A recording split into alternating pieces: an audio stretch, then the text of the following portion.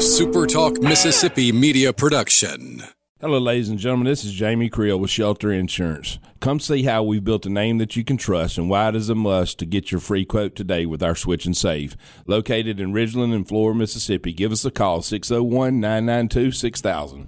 Howdy, it's Rhino here, and I wanted to say thank you for listening to MidDays with Gerard Gibert here on SuperTalk Mississippi. Get ready to go beyond the headlines and join a meaningful conversation with people from around the state. Hello? You're listening to MidDays with Gerard Gibert here on SuperTalk Mississippi.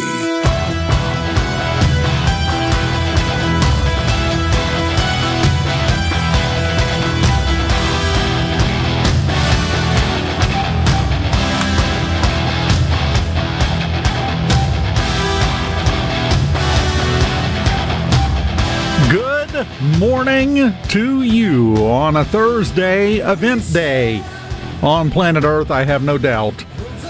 I'm here, so obviously something is going to go horribly wrong somewhere. That's the way it works. Dave Hughes in today on MidDays, live in the Element Well studios. Over in the booth, I do have a question to start out, Rhino. I heard you talk about it yesterday, but I'm just curious. Have you planned the Welcome to America Messi party yet, or is that still in the works? How's that going? I did actually price tickets for matches near me, but I'm going to wait until everything gets finalized before I pull the trigger. Because, I mean, it could be argued he's the second most talented player to ever come to America to play professional soccer. Yeah. And it's just behind Pele.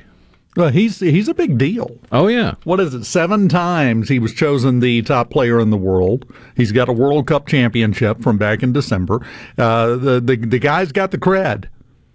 It's really hard to look at him and go, well, no, he's not that big of a deal. No, he kind of is. But I'm stuck because if I wait till everything's finalized, then I'm probably going to have to wind up paying more for those tickets because he's the kind of name that people will travel for, that stands are going to fill up and attendance records are just going to fall like dominoes. Yeah, and they have no idea how to deal with that at that Miami team because they've had nothing up until now.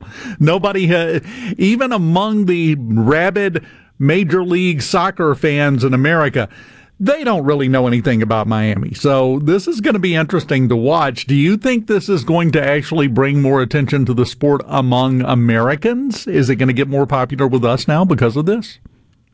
Potentially. I think you're going to get a lot more eyes on MLS from outside the country than you are from inside the country, which could be a good thing because it's going to make MLS have to step up their game and focus more on, all right, it actually costs money to get good players on teams, and you need high-level refereeing or the people are going to get tired of bad calls. Yeah, I think you're right. So we'll see how it plays out. But that was big news. When I saw that, I actually saw that news break right before the show yesterday, and I was like, I got to listen to this. Because I knew you were going to be all over that when it broke. So how are things going with you, man? Still waiting on a technician to come out and fix my AC at the apartment, but I've put the ticket in. Holy cow. At least it's not August. Do you need someplace to stay? No, I got fans. It's a bit of a commute, but it's not that bad, all things considered. I've done it for a while, so, you can hold up under it, and we have AC. And my wife, Morning Honey, keeps it set on a very comfortable 48. So, if you would like to come enjoy the air conditioning, just recharge for a little bit and possibly chip in on the electric bill. But if not, that's fine. It's going to be set on that anyway. It's not any extra expense, and you're welcome to come on in and look at our shivering dogs because they usually have ice crystals forming on them. I'm joking about it because now she's gotten me used to it. I barely need 2 pairs of socks, so I'm really getting used to it. If it ain't fixed by tomorrow, I may take you up on that. You know where I'm at, because it's been out since Saturday late. Oh, good. Great. No, it is too hot for that, man. No. Although it's still not the hottest I've slept through. Yeah, well. At the old place, it was It was pretty rough because it didn't have good insulation, so the heat creeped in and any cold air creeped out, and the only cold air was provided by a window unit, which was down at the time. Of course it was. Hottest I've ever slept was right after Katrina. Couldn't have air running if you wanted it, and there was zero breeze. It was just still and humid and horrific. So that's my hottest, sweaty story that I can come up with. But you very quickly get in the mindset of, well, this is what it is. You got to get that eventually fixed, it saps your energy and you just pass out anyways. When we get done with the show, do we need to run to Lowe's and get you like a window unit or something? Come on. It wouldn't even work in my window. Oh, crying out loud. I thought about that, and I was like, they're going to fix it. Man, I have a lot of stuff to talk about today. I know, big surprise. That never happens, right? And again, another major surprising thing. Probably some different angles than you're used to talking about. One of it, and I'm going to start with this one because this one is just fascinating to me. We have the whole thing where California and a sheriff in Texas are investigating legal action against Florida and Governor Ron DeSantis because of what happened. And I keep hearing about the immigration policies and how we're dealing with these. And that to me is not the issue. Because the facts as it's being stated here, as they're being stated, well, let's put it in a slightly closer to home idea. If the governor of Arkansas sent some people into Mississippi to grab some folks without checking with Governor Reeves and then took them to California, that's okay? It ain't your state, dude. Why are you even there? And it's not like it's a baseless accusation. Governor DeSantis claimed credit for it. He has admitted that he did it, so that's not in question. So Texas didn't know he was doing this. We had the governor of one state send his people into another state without that state's permission or acknowledgement, grab some folks, and take them to a third state and drop them off. That's the issue here. We can try to make it about immigration all we want. Yes, that was the prompting factor of this. That's not the problem I have. This ain't your house, dude. I mean, am I reading that wrong right now?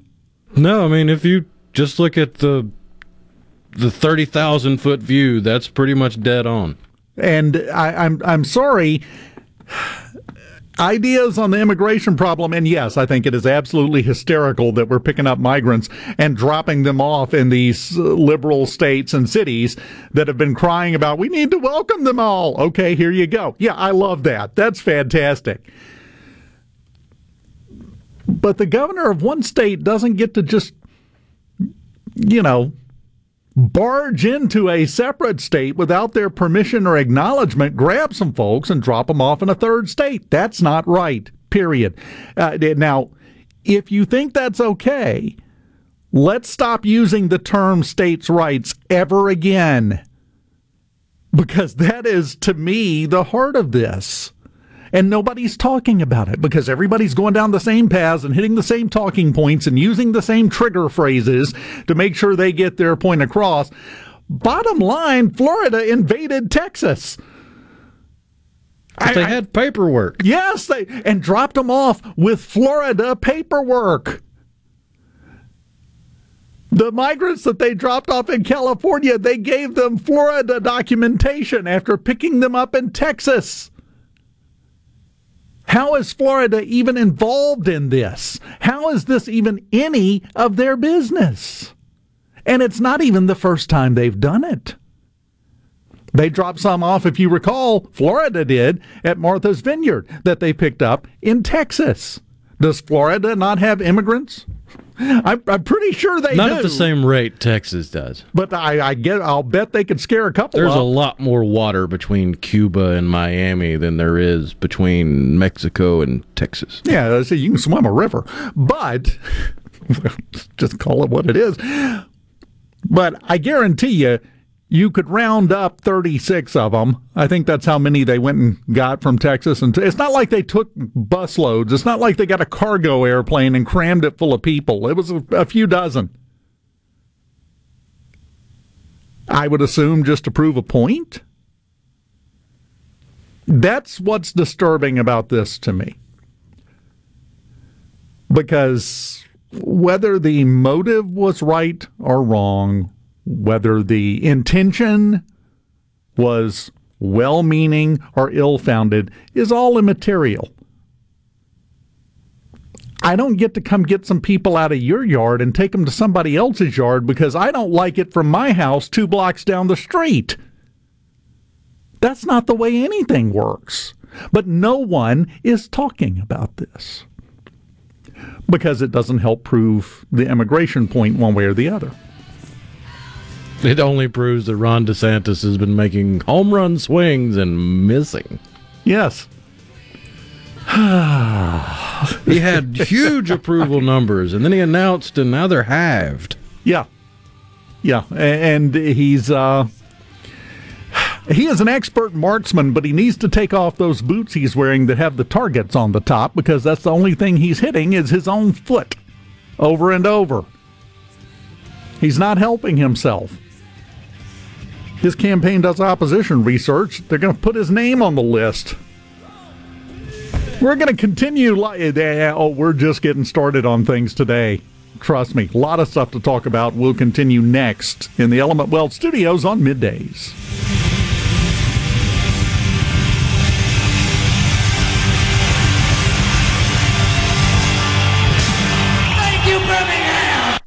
Middays with Gerard Gibert. Let's do this. On SuperTalk Mississippi. Let's go. 2, 3, 4.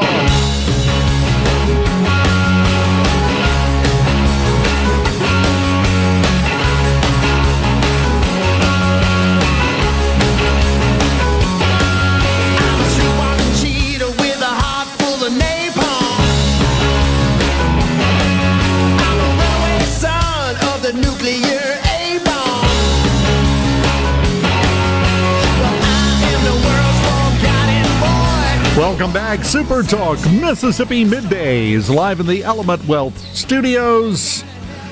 Dave Hughes here. So, what do you think? Are we going to get news today that Trump was indicted? It's either that or aliens, one of the two. No, we're going to get the aliens regardless.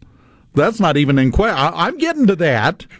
We've met, Rhino. You know that's coming up at some point here. As a matter of fact, I spent a lovely 15 minutes talking about it with Will in the break room before the show. Trust me, we're getting there. The word on the street, if you will, is that they could be asking the grand jury to hand down federal indictments against former President Trump for the classified documents thing. I'm just going to call it a thing. It's a technical term. As early as today. This afternoon, that they're pretty much wrapping up all of their testimony and all of their evidence and everything else, and that they could ask the grand jury to decide whether or not to indict as early as today. Doesn't necessarily mean we would all find out today, but it could happen. And all the events leading up to today kind of indicate we're getting close. Everyone's pretty much in agreement this is coming sooner rather than later.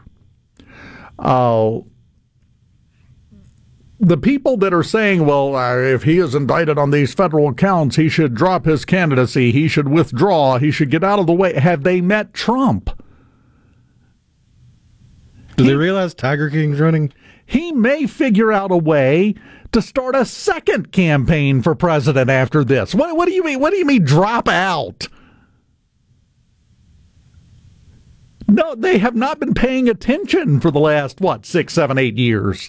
Longer than that. He got the name Teflon Don long before he was ever even considering running for president. Yeah, so I just sit back and I watch these people that are highly placed people that are saying, well, if this indictment comes down, he should just drop out. He should get out of the way. This is going to be bad. can you at least have some awareness that you're in the room? Obviously, you're not capable of reading it. Can you at least acknowledge the room exists? And then we can move forward from there, because he's not dropping out of anything. Come on. He's Donald Trump. He's going to double down. That's the way he reacts to these kind of things. So it's coming. You're going to hear a lot of squawking from both sides, both directions. But I just find it hilarious that some people actually legitimately think there's a chance he would say, nah, you're right, I'm done. We have actually had a serious piece in the last month or two, I think it was in the New York Times, where they went and interviewed experts to determine that if he was reelected as president and then convicted on any of this stuff and had to go to jail, or was put in jail before the election while he was still a candidate and was elected and won, how the Secret Service would handle his protection in prison. This is the same guy some people are now saying, well, he should just drop out. Come on. I'm sorry, I'm in the mood to call out some ludicrous things today. I don't know if you've noticed, and that concept is one of them. So let's just take that conversation off the table. It's a smokescreen designed to stir everyone up and get people talking about something other than the things that need to be talked about, which pretty much describes the entire planet right now. You led me into it, so here we go. We'll get to the smoke in just a bit as well, but perfect example is the whole UFO thing. As you know, the what was his name? David Goresh, I think was his name. Intelligence officer. I've seen some people dismissively refer to him as a mid-level intelligence officer. So you acknowledge he was an intelligence officer. Thanks. Came out. Multiple other intelligence officials, both current and retired, have told the same story and confirmed this information both on and off the record, that the United States government has both debris from alien spacecraft and intact alien spacecraft that they have captured. I don't know if, they landed in Detroit and got carjacked. I don't know how they got the intact ones. That's a possibility. But he says that they did. You never seen that movie where they're all on the ice and they hold hands and they make a circle in the ice? You're like, wait, that's not a plane. Oh, yeah, the Mighty Ducks. But set me up again, big guy. Set me up again. But here's the thing. And I thought Tucker Carlson had a good point. He released his first episode of his Tucker on Twitter, which is Tucker on Twitter.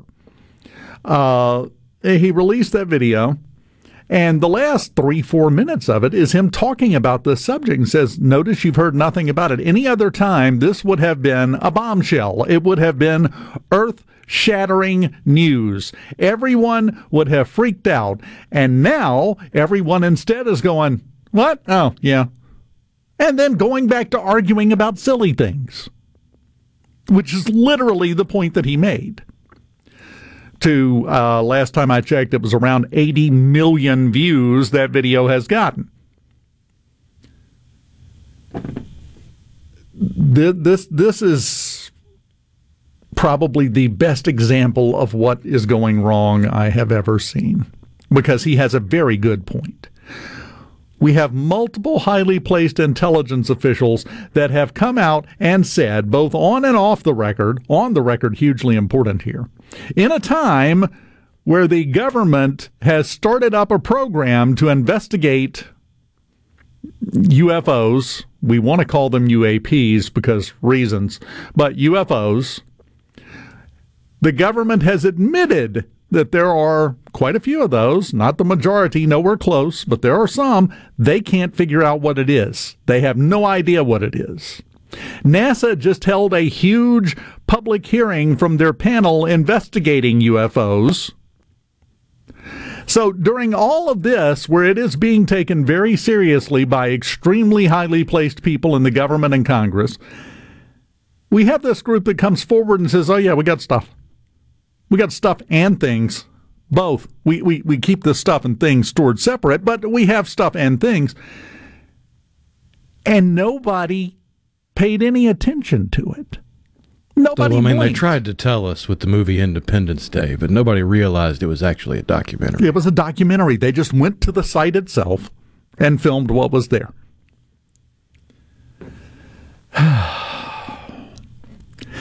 This is where they've got you.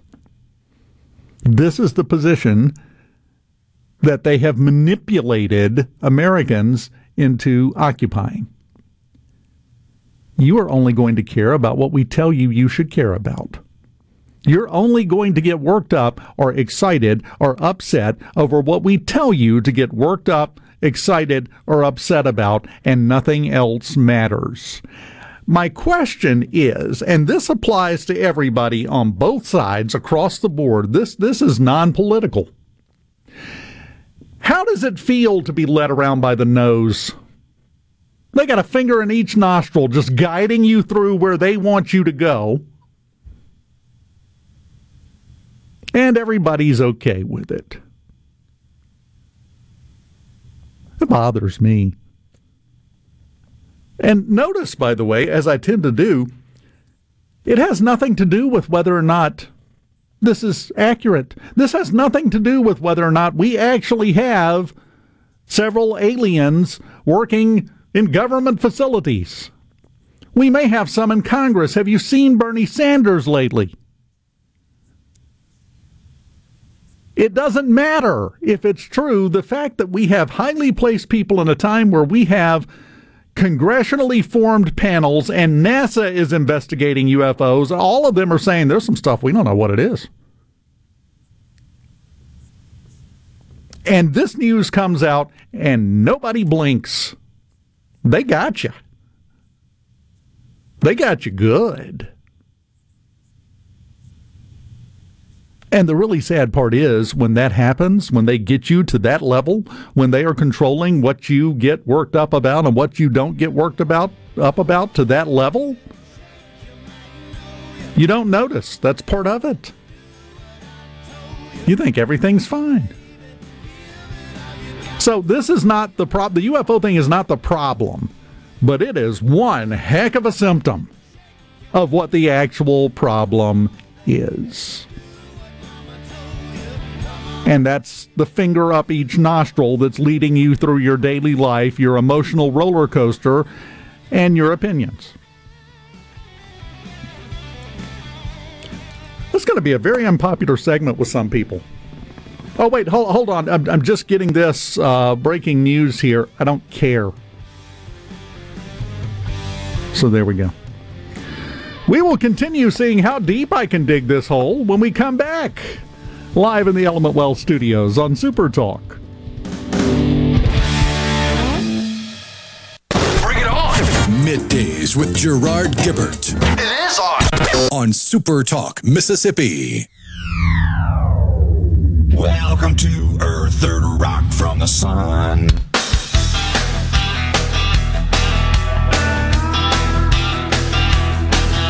She walks into Smokies, one hip at a time, like a broken C Spire text line already on fire on this Thursday.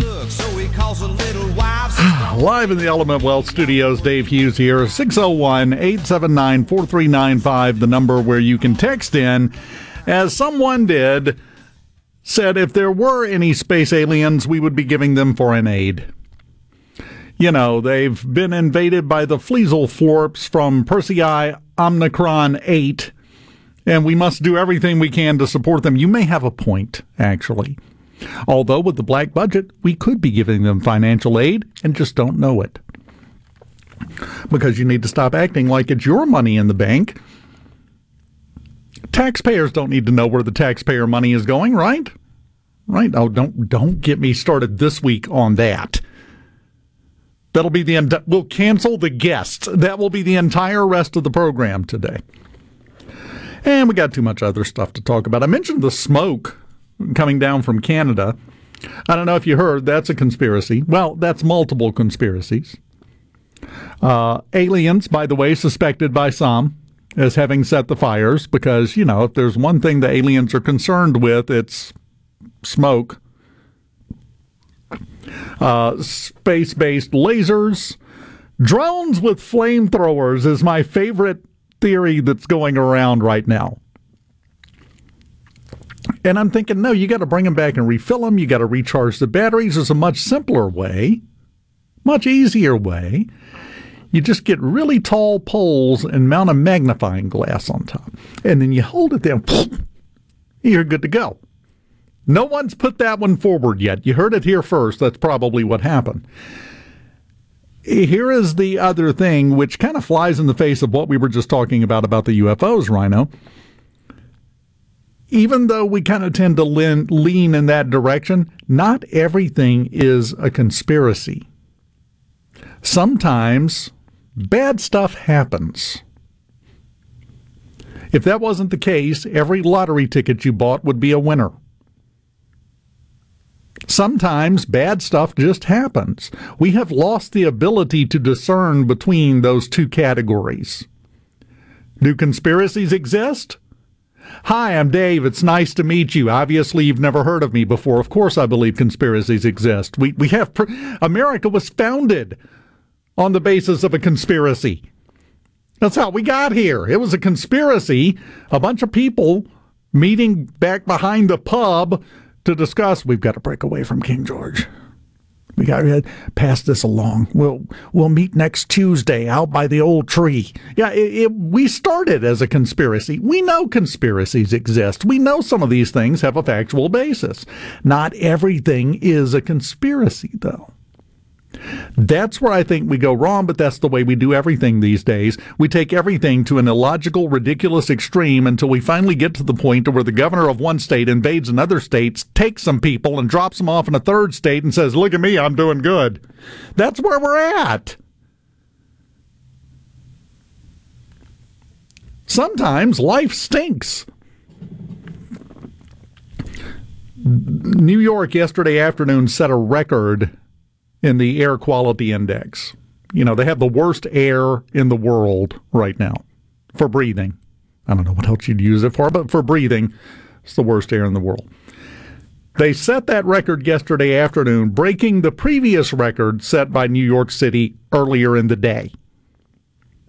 It's currently at 400. To give you some perspective on that, 50 is considered a normal number on the air quality index. So it's 8 times worse than normal. I think my favorite metric I've seen used is comparing the air quality index to smoking. Yes. An air quality index of 400 is roughly a pack a day. Yeah. It's the same thing as smoking a pack a day right now. Just without the vasoconstriction and the sweet, sweet nicotine. Now, my favorite part is, and this goes back to the conspiracy-minded stuff, and sometimes bad things happen, and A does not always equal B. A lot of people are running out and grabbing N95 masks and wearing them so they don't breathe all this mess into their lungs, and we have folks coming out going, why would you this was a conspiracy to bring the mask back. Yes, we set the entire country of Canada on fire so people in one city would put masks back on. Yeah, that's it. That's sane, logical thinking. If that mess was here, I could be very easily talked into wearing I wear a mask when I mow the grass because I'm allergic.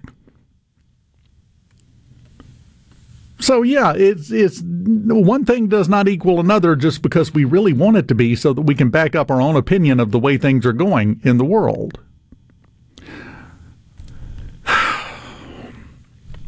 They say this is going to last for several days up there. I've got got some friends up there I've been talking to. A couple in New York, one in the Carolinas, one in Jersey, and they all say it is absolutely horrific up there. That it's not being exaggerated on TV. It's awful. And it's going to last through the weekend, they're saying, minimum. Probably longer than that. At what point do you decide, I've had enough. I'm going to my grandma's house in Oregon for a few weeks? If you're able to, You can't just pick up and go. It would be a long drive because they are grounding flights. Well, it's about to be an even longer drive. I don't know if you heard, the 12 of the most easternmost counties in Oregon have now voted to explore their options to leave Oregon and become part of Idaho. It would be like if the Delta all decided one county at a time they would rather be in Arkansas based on political divides. And the people in Idaho aren't too happy about it. Yeah, they're like, really? It's an awful big jump for you to think we want you. Is kind of the response they're getting right now. Hopefully Grandma done moved out of Oregon. Somebody says, yeah, well, that'd be nice. If she lives in Portland, just stay there and breathe the smog, man. You're doing better. It's going to smell better. I have seen some people blaming the fires impacting the eastern or the northeast on an incident that happened earlier in the year on the other side of Canada. There are people trying to connect the dots between the current wildfires in the eastern half of Canada that are affecting the northeast United States with an all-female training exercise that got out of hand in Banff, which is in Alberta. I'm not real sure those people understand the geography of Canada. Well, more to the point, what are they saying? They let the women continue to run around loose, and that's the problem? Oh, yeah, that's not going to cause them any difficulties in the press. I mean, there was a story, I think it was a month ago, in Banff, where there was a training exercise. It was one of those, hey, we got to be inclusive, so let's bring all the women together, and they accidentally started a forest fire. They got it under control. It didn't spread from Alberta all the way over to Montreal. So what happened when they got them all together? Did they decide they were going to have a day where they could see who could parallel park the best, and it just spiraled out of control? What happened? As long as we're talking cheap shots, I figured I'd take one. Not everything is a conspiracy theory. When you make everything a conspiracy theory, the things that are conspiracy theories get lost in the noise, and we don't pay attention to the important things, the things that matter. That's the danger. That's the danger in being continuously irate, stirred up, and upset about everything, everywhere, all the time, 24/7. We have one group that is upset. If you walk in and say hi, they go, oh, that's not inclusive. Other side's no better. You're spending all your time upset because they're so mad, which makes them irate. It's the circle of life. I'm mad because I'm upset. Why are you so upset? Because I'm so mad. It's not productive.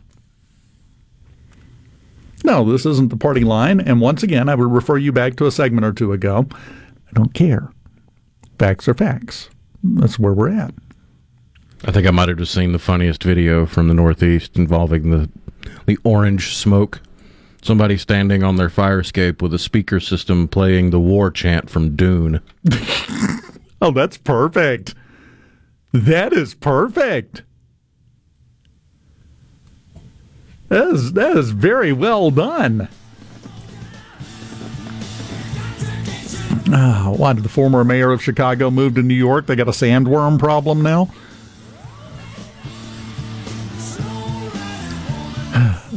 Andy in Jackson, is Willie touring Canada this week?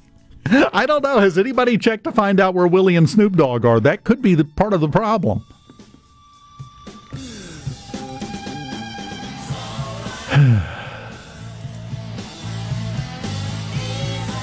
I swear. 662, nothing like a radio guy that knows everything. I noticed you didn't point out anywhere where I was wrong. Tag, you're it. We continue in the Element Well studios on SuperTalk Mississippi next. Are we going to do this? Middays with Gerard Gibert. on SuperTalk Mississippi.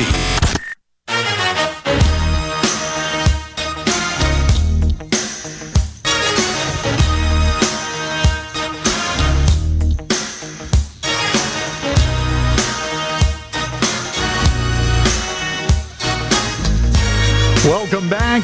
SuperTalk Mississippi Middays. The Element Well Studios rocking today. The C Spire text line rocking right along with them. Sam in Mount Hermon said, Dave, why get worked up about anything? It is what it is. I'm just like my late grandfather. He was a farmer, and the only thing he worried about was the weather, baseball, and if he had French bread to eat with his coffee in the morning. Thanks. I think that ties in very well to the comment from Paul in Meridian, who said an edible at night can help relieve some of that stress of what's going on in today's world. So if you combine those two pieces of advice, I think we might be on to something here, Rhino. We've got a winning strategy. I don't know. With the reporting on the prices for medical marijuana, it might be a waste to take the edible at night. Yeah, it's actually a very good point. The Supreme Court has issued a new batch of rulings today. One of them, they have ordered Alabama to redraw their congressional districts. They ruled in favor of the group who had sued and said that they needed another black majority district, which is not the way it was drawn. And the Supreme Court has ordered Alabama to go back and redraw the congressional districts in the state to arrange it to where we have one more majority black district in Alabama. And, of course, as you know, it's a Supreme Court, so this argument is done now. Alabama's going to have to get, I don't know if will they have to call a special session? I don't think there's a time limit on it. Maybe in the next regular session they could put it together and do it. But now you got to go through the whole process again of doing the studies and having the committee meetings and having the back and forth. This isn't going to happen right now. I would suspect they probably need to do their best to try to get it done before next year's elections. But they may try to claim, it's just too quick. We can't possibly get it done before then, so we'll have to use our current ones, which could lead to another lawsuit. So we'll see. Supreme Court also ruled that Jack Daniels can sue the dog toy company.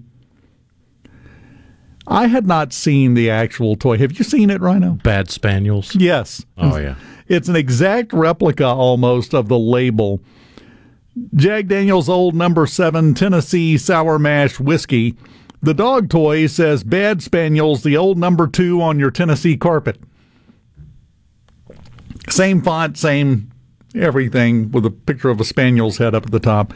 They claimed First Amendment rights to free speech under the concept of parody. The problem is they were selling them for a profit. That's where they went wrong. If they had been handing them out, giving them away, if they had done this as a graphic and posted it on their Facebook page to have a little tee-hee and made no money off, okay, that would have been a different argument. They could have even jumped through hoops and put a little tag on it with a hologram and said, you're buying the collectible tag, and the dog toy comes for free. Absolutely free. We've seen that many times. Like the old Blue Laws. Yes. This apple cost $500, and it comes with a free TV. Supplies are limited. Apples don't grow on trees. Well, the supplies are limited. Yeah. So that was a couple of the impactful rulings. The big one, of course, the Alabama ruling. So it's going to be interesting to watch the chaos unfold as they try to figure out how to comply with the Supreme Court order. Because, again, no one left to argue with about it from either side. It's done. So it has to happen. Yeah, you can't take that to The Hague. No. Geneva is not interested. They don't care. You just got to do what you got to do.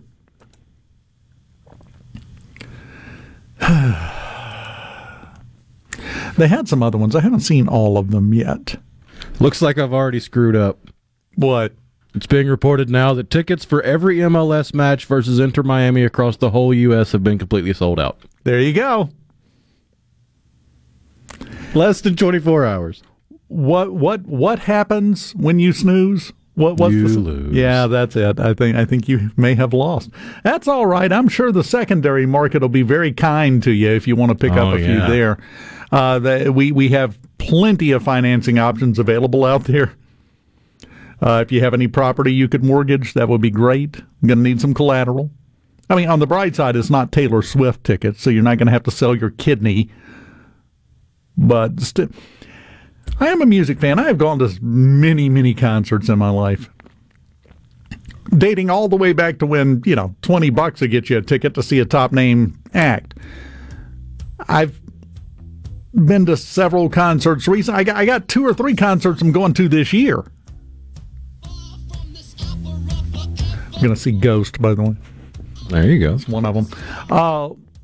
But if you ever catch me excited to spend $5,000, $8,000, $10,000 per ticket to go to a concert, I am authorizing you in front of everybody to find the nearest heavy, solid object and just start beating me about the head and shoulders, because I have obviously become a danger to myself and others. I don't love anybody that much. I mean, I'm cheap, but still, I just don't. We've got news from Fox, SuperTalk Mississippi News, and then Robert St. John joins us. It's time. We're talking Golden Eagle Super Regional. And now, the talk that keeps Mississippi talking. That's what I like to listen to. You're listening to Middays with Gerard Gibert, here on SuperTalk Mississippi.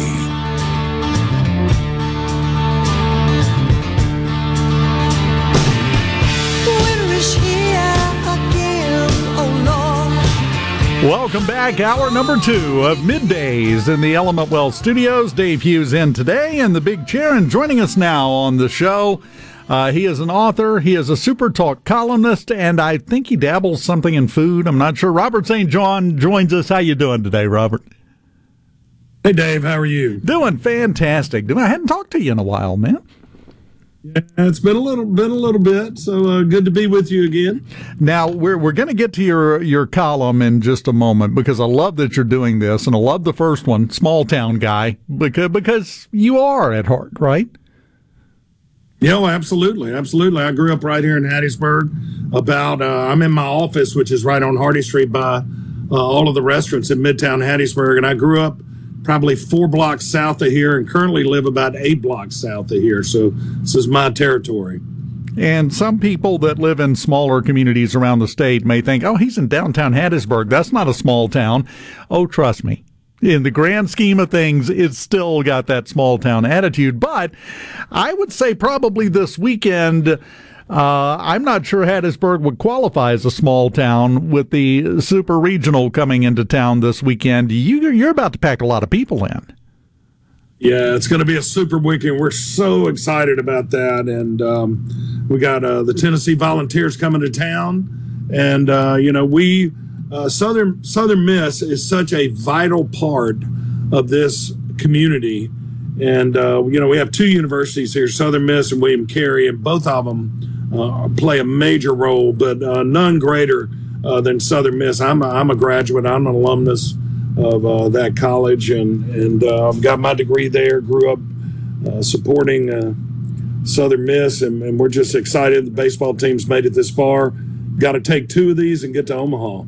That's all it is, and this is the year to do it. They're kind of doing it as a gift to the coach. It's the coach's last go around, and they want to send him off in style. And I think that adds something to it, and I think it probably motivates them to almost play a little bit above their heads, if that's possible. They're a good team. They're a spectacular team, but I think they may even be bumping it up a notch above that just because of the situation this year. Yeah, I agree with that. Scott Berry's so well respected, not only in this community, in this state, but across the nation as a coach, and what he's done and what he continues to do, and the way he lives his life and coaches his players. We're tickled to death. We hate to see him go, but we certainly understand.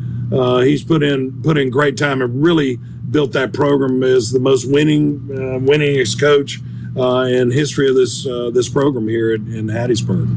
Well, exactly. And let's talk for a moment, though, because we've gotten to have this conversation before about Oxford and about Starkville, but we haven't, I don't think, really focused on the Hattiesburg aspect of this. This is a huge economic boom this weekend for the city of Hattiesburg because we got a lot of people coming to town. Yeah, we do, and we're excited about that. We're gearing up. We're flying the flags, and we've got school spirit going at all 6 of our restaurants and bars here. And we're only a block or so from campus. The Midtown, or our breakfast lunch place, is directly across from campus. And the rest of the restaurants are here in Midtown within a couple of blocks from Southern Miss. So we're not far from the baseball stadium and the park there. And we look forward to all our out-of-town guests.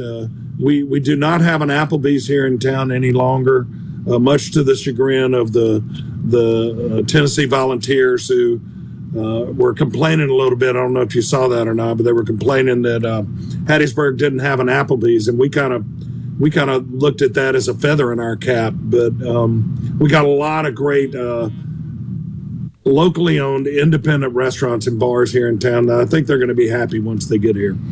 Well, I know I'm about to start something, but I don't care. If you haven't been to Crescent City Grill, what are you doing with your life?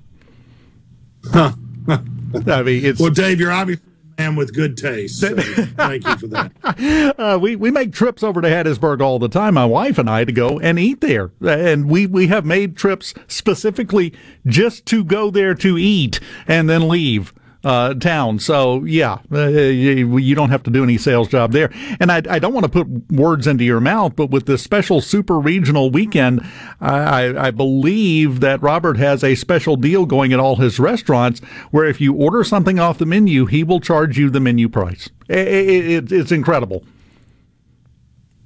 Yeah, I like your kind of deals, Dave. We need to work together more often. Yeah, we'll put you in the marketing department. It's all about the promotion, baby. It's all about how you position the deal. That's all it is. Now, let's get back to your column. It is really cool that you're doing this column for us here at SuperTalk. You can go to supertalk.fm and find it right there, the Robert St. John column. And what were your thoughts about starting this? Were you excited? Were you like, I don't know if I want to mess with this? What was your thought process there? Well, to be honest with you, I've been writing that column since 1998. So I am, whatever that is, 25 years in. I've never missed a week, 1,000 words a week. This week was certainly more than 1,000 words. But, yeah, it was, I've been syndicated since the late 90s there. And the guys from SuperTalk called and wanted to start running it. And as the newspaper business is kind of headed south lately, I was happy to hop on with you guys. And, I'm a longtime listener of what y'all do. I'm a big fan. Got a lot of friends that work up there. This state needs a statewide broadcast media radio station, multiple radio stations like what you have. And everything you're doing, I'm 100% behind. So it was an easy sell for me when they called. I said, absolutely, I'd love to be on. I want to pull something out that you just said, and I want to focus on it for a second because you made the comment you've been doing it since the 90s, 1,000 words a week, never missed a week. I want to make sure people realize how significant that is, and I'm going to ask you a question here. I just want to see what your response is. That sounds easier than it is, some weeks especially, right? Well, I'll tell you what, early, I got a call from the local newspaper here in 97, 98, whenever it was. They said, we want you to start writing a food column. And I said no, probably 4 or 5 times, and they kept calling. And finally I gave in. I was almost 40 years old when I really started writing. Early on, it was bad. I cringe a little when I go read the early stuff. But after a few years, I started kind of enjoying it. And then other newspapers started calling. And we were, I think, in 32 newspapers at the height of that newspaper business. I think we're still in like 24, 25. But yeah, I tell you, I get that question a lot, and people think, you'll have writer's block or something like that. But what I do, I learned early on, and early on, I would have an idea, and I'd go, oh, I need to write about that next week. And then I would forget about it totally. And then 2 years later, it would come back, oh, yeah, I was going to write about that. So now what I've been doing for the last, 15, 18 years, is anytime I have a thought, I'll be eating somewhere or I'll be talking with someone. They'll remind me of something when I was a kid. Because I really just write about food and travel and growing up in the South and family and friends and things like that.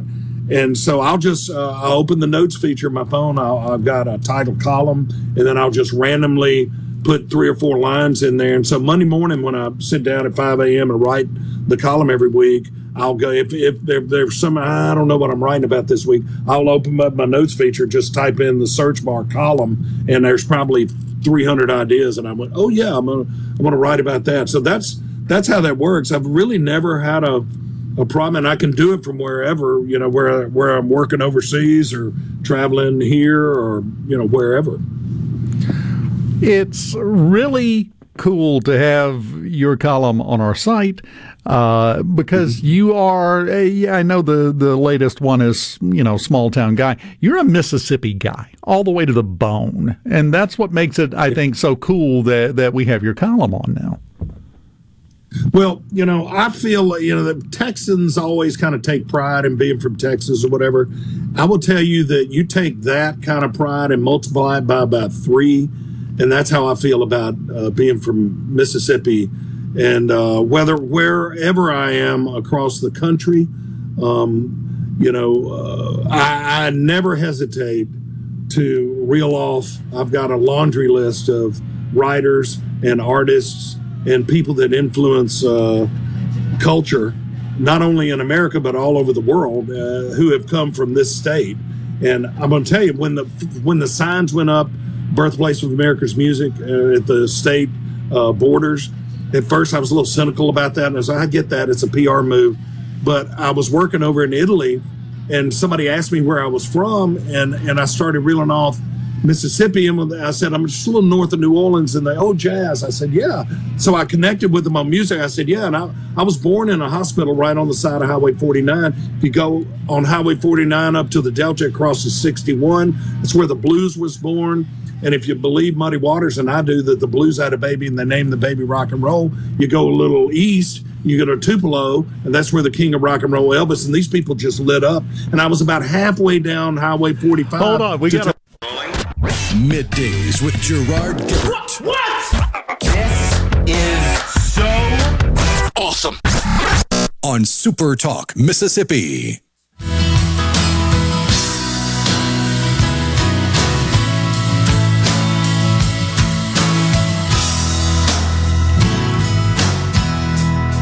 Welcome back. SuperTalk Mississippi Middays live in the Element Well studio. You were on a roll. I really hated to interrupt you, but we came up on a break and I didn't have a choice. You were going, man. I was just going to let you go with it. Because I knew in the back of my mind, I knew you were due for a break, but I kept going because I figured I'd get some signal, but I wasn't surprised at that. So what I was saying is I was talking to these people in Italy who had no idea really about Mississippi other than there's a river over here named Mississippi.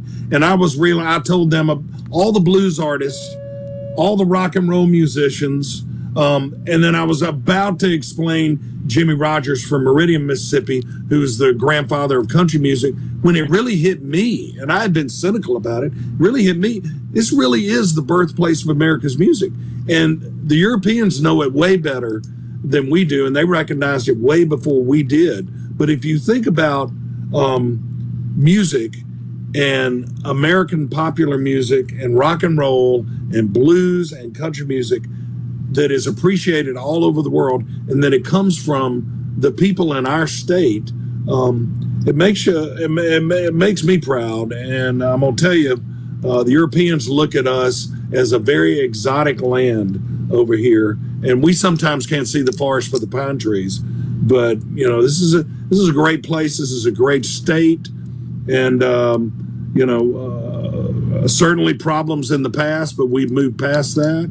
And we're it's a new day, and this is a great place to be and a great place to live. One of the best kept secrets in the country, if you ask me. Well, and I think your story illustrates something perfectly, because when you live with something every day, when you grow up with it, when you're just immersed in it, you sometimes lose sight of just how special things can be where you're at, whether it be your city, whether it be your state, whatever, until you step outside of it, like you're talking about in that story, and somebody else reminds you, wow, you're from an incredible place. We take it for granted, don't we?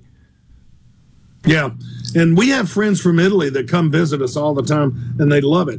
And the one thing about, you can go to maybe North Carolina, Virginia, look at some beautiful mountains, and they're beautiful countryside there. You can go to Florida Panhandle, and you got sugar white sand beaches. But, I think what we have other than the culture and the food is the people. And that's what it is. I could move and go wake up, and see a mountain view every morning, but I would be so far away from, I'm like 6th, 7th generation in this part of the world. And this is where my roots are. This is where my family is. This is where my friends are. This is where my businesses are. We planted our flag in Midtown Hattiesburg, and they're going to take me out of here on a pine box. So. Well, and I think it's important sometimes, because that's the other part of this whole process. You're talking about friends from Italy, going to Italy and talking to them, and it really driving home just how special Mississippi is. Sometimes we have to step out of this box a little bit. It's kind of an offshoot of the old rule, you can't miss it until it's gone.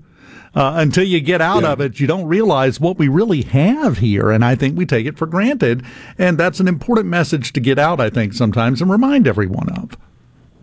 Yeah, I think Mississippi, still, we are subject to a lot of the stereotypical things from our past that held us back and held us down, and rightfully so in the past. And a lot of times, people from outside of Mississippi, whether you're on East Coast or West Coast, or whether you're in Europe, they're still buying into this media stuff that's going out. And when they meet the people, and I do tours and work overseas part of the year, and that's what I've learned, is that the Europeans who meet these people I bring over from Mississippi and really all over the South, once they get to know those people, it's like, man, this is nothing like what I've seen in the movies or on TV. These people are real and genuine and hospitable and fun, and that's just it's a surprise to them sometimes, but that's why a lot of them come over here and visit Mississippi when most Europeans are going to New York, Miami, Las Vegas, and Los Angeles. So again, you can go to supertalk.fm and read Robert St. John's column.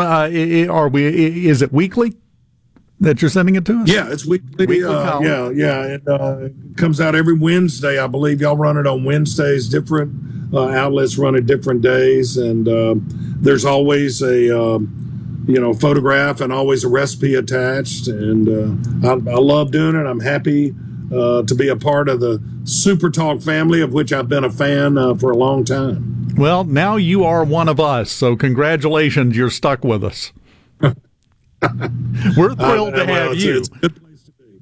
Hey, we are thrilled to have you. It's a great thing. Go check it out. Go to supertalk.fm, and you can read Robert St. John's column.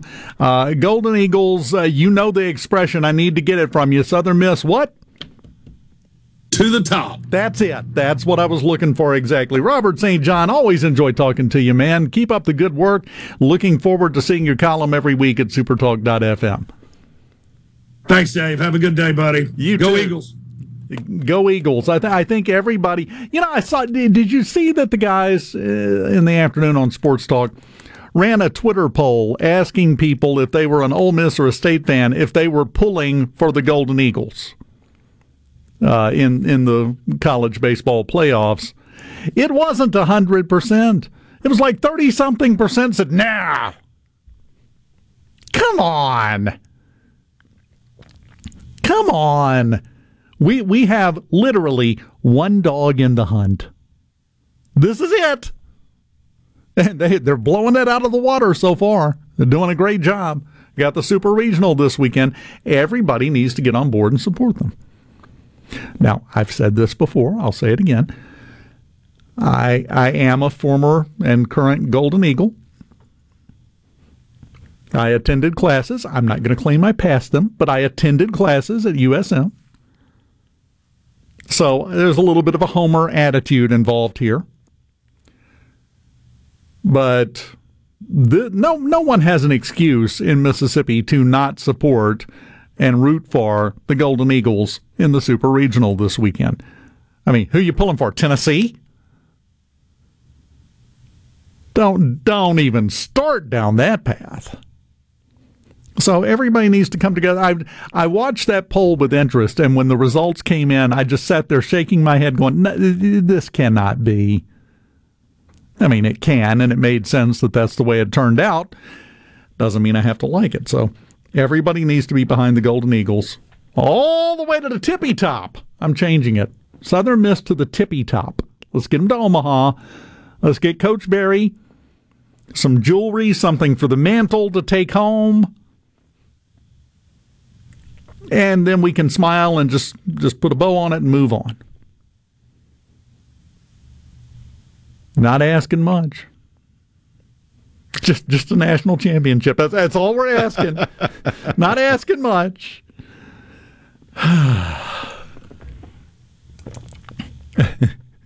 Mississippi three-peat. Why not? I don't think anybody in the state would be upset if we just rotated it around, right? Every 3 years or so, we just rotate it through the three big universities. Why not? Is there anybody better?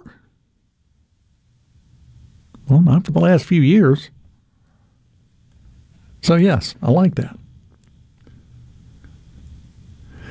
Martha texted in, hello, Dave and Rhino. I support every Mississippi team, so yes, go Eagles, but spelled go like you would be saying go Tigers. I'm okay with this message. I support this message. I'm fine with that. Darren and Jackson, when did the tickets go on sale to see Dave Hughes live? They never took me up on the offer to put bleachers in the studio here for a live studio audience. You know, the expense of hiring somebody to frisk them for the rotten fruits and vegetables before they let them in is probably what stopped that idea. Can't say that I blame them, because I could run into some money. Then you got to dispose of it once you collect all the rotten tomatoes they were planning to throw. It's a process, and I think it's not so much the initial outlay, it's the upkeep that would have been the trouble with that. Thomas, can I get free tickets? I might be overcharging you if I gave you free ones. We will continue. I keep checking the news. I never know when another ridiculous Supreme Court decision is going to come down or an indictment is going to start flying. It's that kind of day. We'll continue. We have other stuff to talk about, including, I'm going to get, going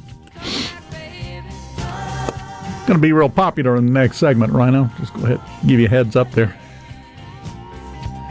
But, calling it like I see it. Okay, Thomas, that's a good one. That's a good one. Sent a meme, says, visit Memphis for the music. Stay because your car was stolen. That's a good one. Full props, dude, full props. We continue live in the Element Wealth Studios on Middays right after this.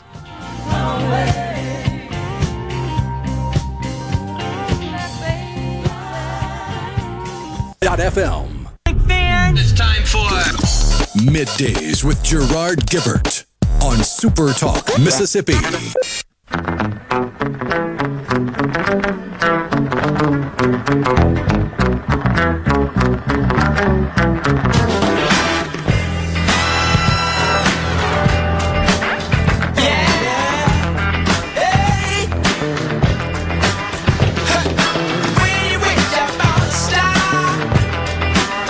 SuperTalk Mississippi, the Element Wealth Studios, Middays. Dave Hughes here. Marty from Tupelo on the C Spire text line, 601-879-4395. Could we get Rhino to try some edibles on air and test the effects? If you want 3 segments on one piece interspersed with uncontrollable giggling, yeah, let's go down that road.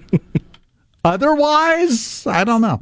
But it's kind of the same idea. I don't know if you remember this. I haven't heard of anybody doing this in a while. To do a drunk driving awareness thing on the radio, you would get one of the people that's on the air and sit them down, and there would be a law enforcement officer there to give them a ride home, and they'd just drink on the air. They'd have a certain amount that they would drink, and they would let them talk, which always tightened the tighty-whities of management when they were doing this promotion because, I participated in a couple of those early in my career. I was never the one drinking because they already didn't trust me in front of a microphone sober. So they didn't want to go down that road. So this would be in that same vein. We need to work on this, Rhino. I've done that not on the air, but I've done the, they call it storm training, sobriety trained officers representing Mississippi. Yeah. Where they come pick you up at a location and then take you to another location, and the police officers serve you drinks and get you to a certain blood alcohol content level, and then they train the rookie officers on how to react to and recognize the symptoms of being drunk. That was always entertaining. So spend a day being a lab rat, basically. But it serves a purpose. Oh, yeah. I mean, you can talk about this, you can read about it in textbooks all you want, but until you actually deal with one. I proved that you could blow a .17 and still walk a straight line, so you got to be a little bit stricter on the tests. Yep. You blew wait, did you say .17? Oh, okay. I thought you said 1.7, and I was about to say, why are you alive? How are you still here? That was funny, though, because I walked the line, and the rookie was like, oh, you must be one of the controls, and moved on to the next one, and the officer in charge was like, hey, and held up my little sheet with the readout from the breathalyzer, like, check him again. C Spire text line Jeff in Carrollton says, definitely pulling for the Eagles, thankful they're playing another Southern team instead of some Yankee team. He makes a good point here. He says, it seems every time a Yankee comes to Mississippi, they tend to stay, or worse, go home and tell their friends how great Mississippi is, and it causes a Yankee immigration problem.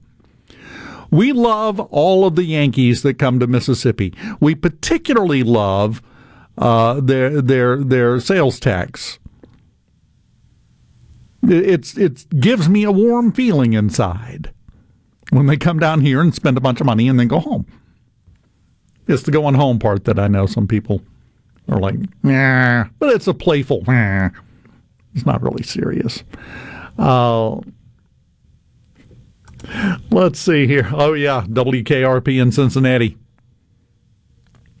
Yep, they did that, which most of them, in character, not for real, well, maybe for real, were drunk while they were doing their shows most of the time anyway, so can't wet an ocean. Even though they tried. I'm just saying there might be some merit to this. This is still a hot topic. This is still up for discussion. I'm just saying I think this would be interesting. Might have a very good idea from Marty in Tupelo. And just to let you know, if that did ever happen, if that does ever come about to where we work something out, where we actually get a test subject and put them on the air and give them edibles to see what effect it has, if it goes great, we had a wonderful idea. If it goes horribly wrong, Marty, how dare you? That just to lay out the plan of how that's going to go. Did you expect anything differently? Come on, that's how you work it, right? Yeah. Did you hear what Gavin Newsom has proposed? Governor of California? Oh, the new amendment? Yes. Yeah. He wants the 28th Amendment to the Constitution to restrict gun rights. So he wants to put an amendment in to restrict another amendment. I mean, it's been done before. Yeah. But that was after the failed experiment of prohibition. Prohibition still is the standard bearer for why limiting anything doesn't work. If you don't believe me, look at how many drug laws we have and ask me how the drug problem's going. Because, again, I get on this all the time on the Pike County Show. We keep focusing on the process instead of the results.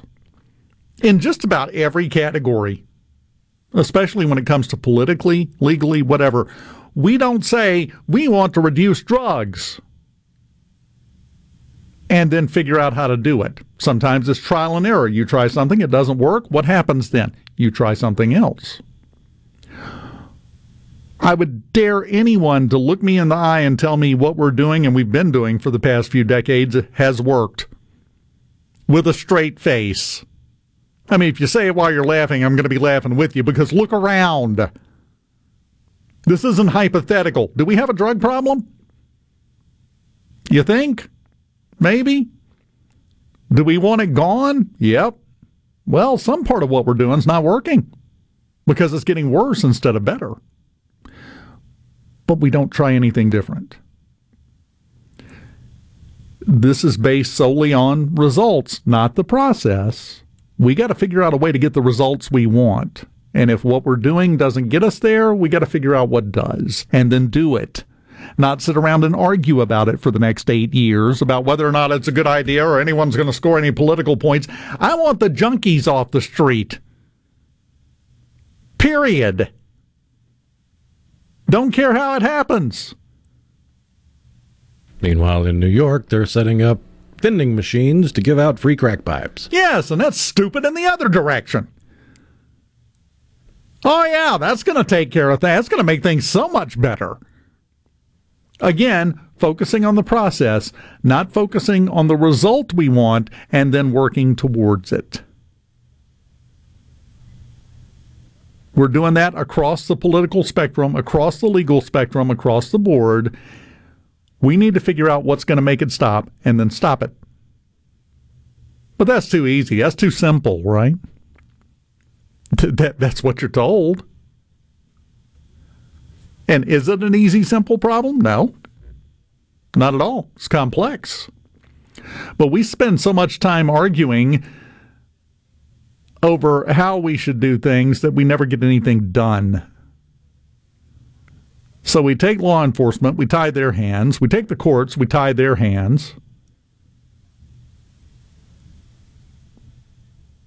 And then we don't get the results we want. And we're like, well, let's tie their feet too. No. We have to come up with a way to achieve our goals. You go to any company in America, you have a goal. If it's a sales-oriented business, which all are to one extent or another, in one way or another, you have a sales goal. You have a certain amount you're trying to get to. And the really smart managers and bosses don't care how you get there as long as you do. As long as it's legitimate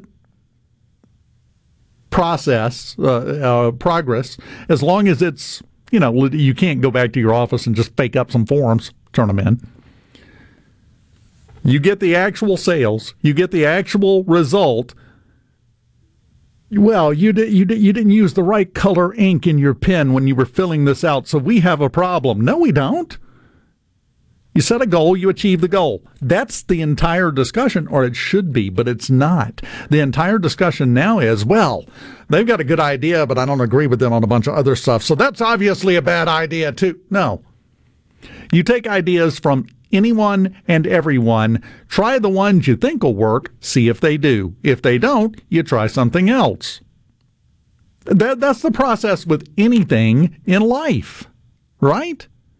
That's how babies learn to walk. That's how basic this concept is, and we have completely let it go. So now, and that's why I said that way, Gavin Newsom wants to put a new amendment in the Constitution to limit the Second Amendment to the Constitution because he knows he would never have any support for eliminating the Second Amendment. So let's just put another one in here to get rid of that one so that I can get what I would... That is needlessly, overly convoluted, complicated, and an incredibly stupid idea.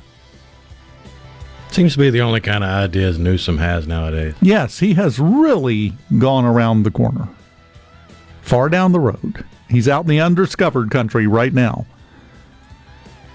You know what amazes me? I don't know if you've seen him announce any of these things. The press conference where he announced this one had his chest poked out, beaming with pride, like a 4-year-old that came home from daycare with a finger-painted picture that they say is a horse, but you're pretty sure it's something that,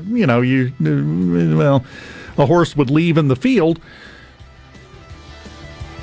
And they come home with their chest poked out so proud. We ain't dealing with a 4-year-old. Don't brag on them and put it on the fridge. Say, well, that's stupid. Well, we don't do that. We continue on Super Talk 3. Come on. Middays with Gerard Gibert All right, we are back. on Super Talk Mississippi.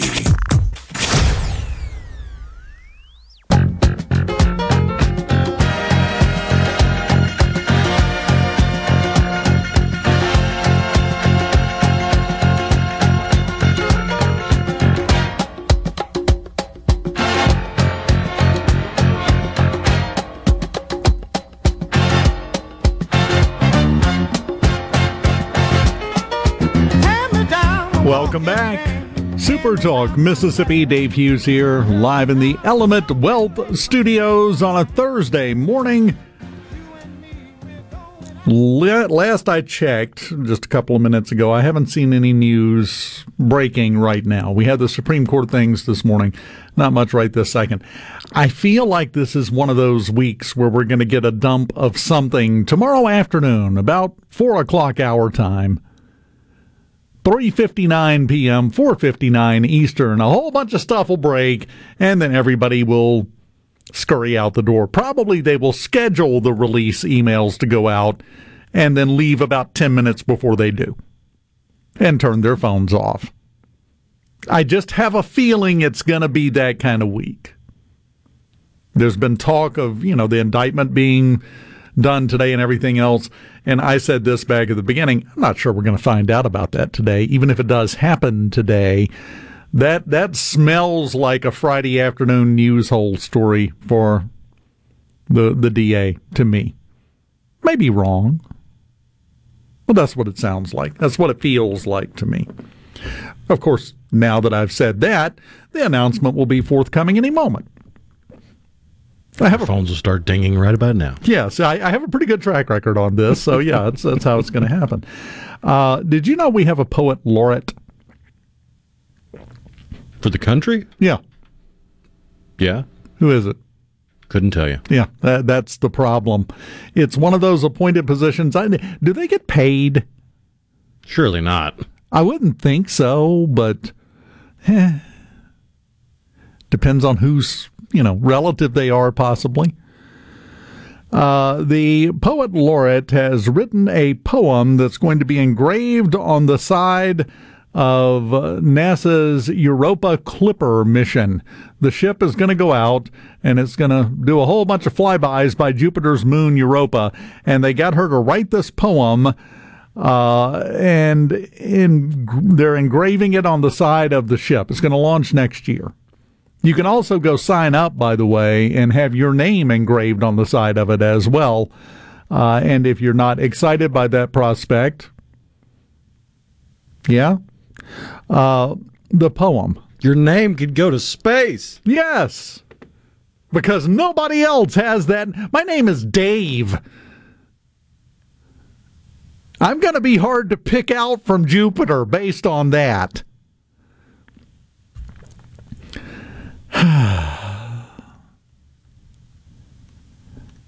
Ada Limon, by the way, is the official poet laureate. She was appointed last year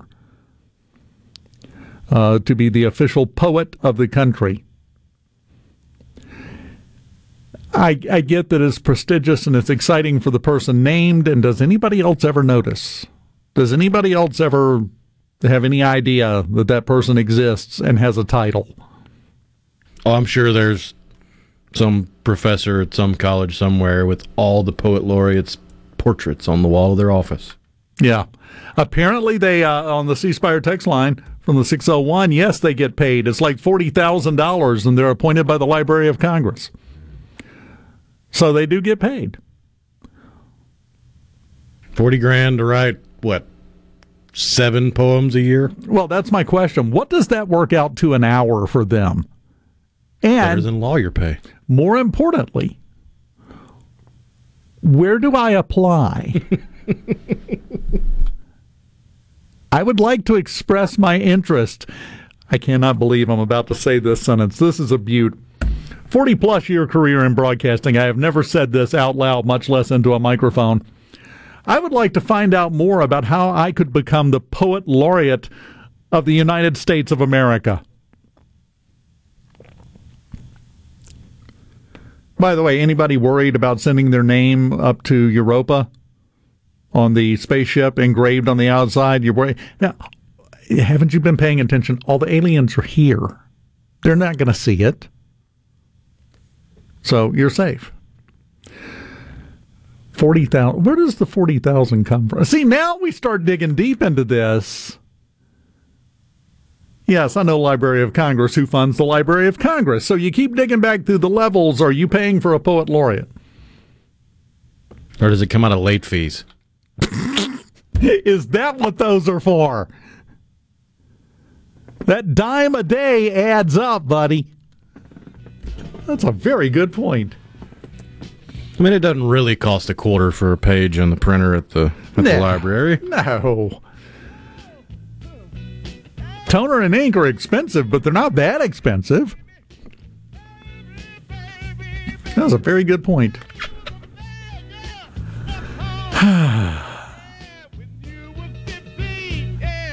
We are creatures of constant awe, it says. That's a line from the poem. I have the entire poem here, but that's all I'm going to read because reasons. When we come back after news from Fox and SuperTalk Mississippi News, Dawn McVeigh joins us. We're going to talk business and specifically how it's going next.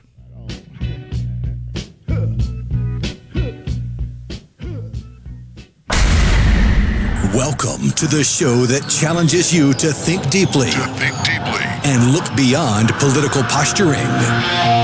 You're listening to Middays with Gerard Gibert here on SuperTalk Mississippi.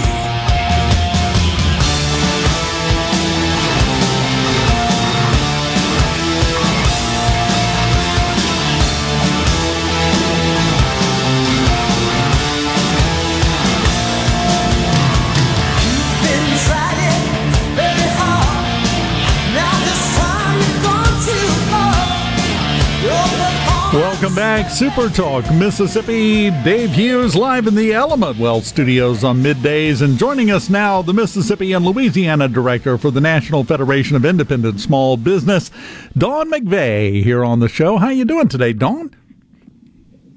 Hey, good afternoon. I'm doing well. How are you guys? Not bad at all. Now let's get right into it. And probably, I think the most pertinent question that I could ask to start with is, how's the labor shortage going for small businesses? Has that improved at all? No.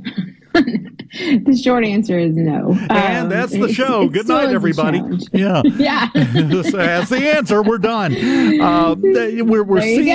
We're seeing record low unemployment numbers. But it still seems like that we just can't find enough people to fill the positions. Why is that, do you think? Yeah, the small businesses are still struggling. You know, they've increased pay. We have 41% of small business owners reporting that they have increased their compensation, another 20% planning to over the next few months. So they realize they have to be competitive, offer, what they can in benefits and that sort of thing. It's just, it just kind of continues to be a struggle. They have folks that are not coming in for interviews. They have folks that are not coming in to show up for work regularly, just with the basic soft skills.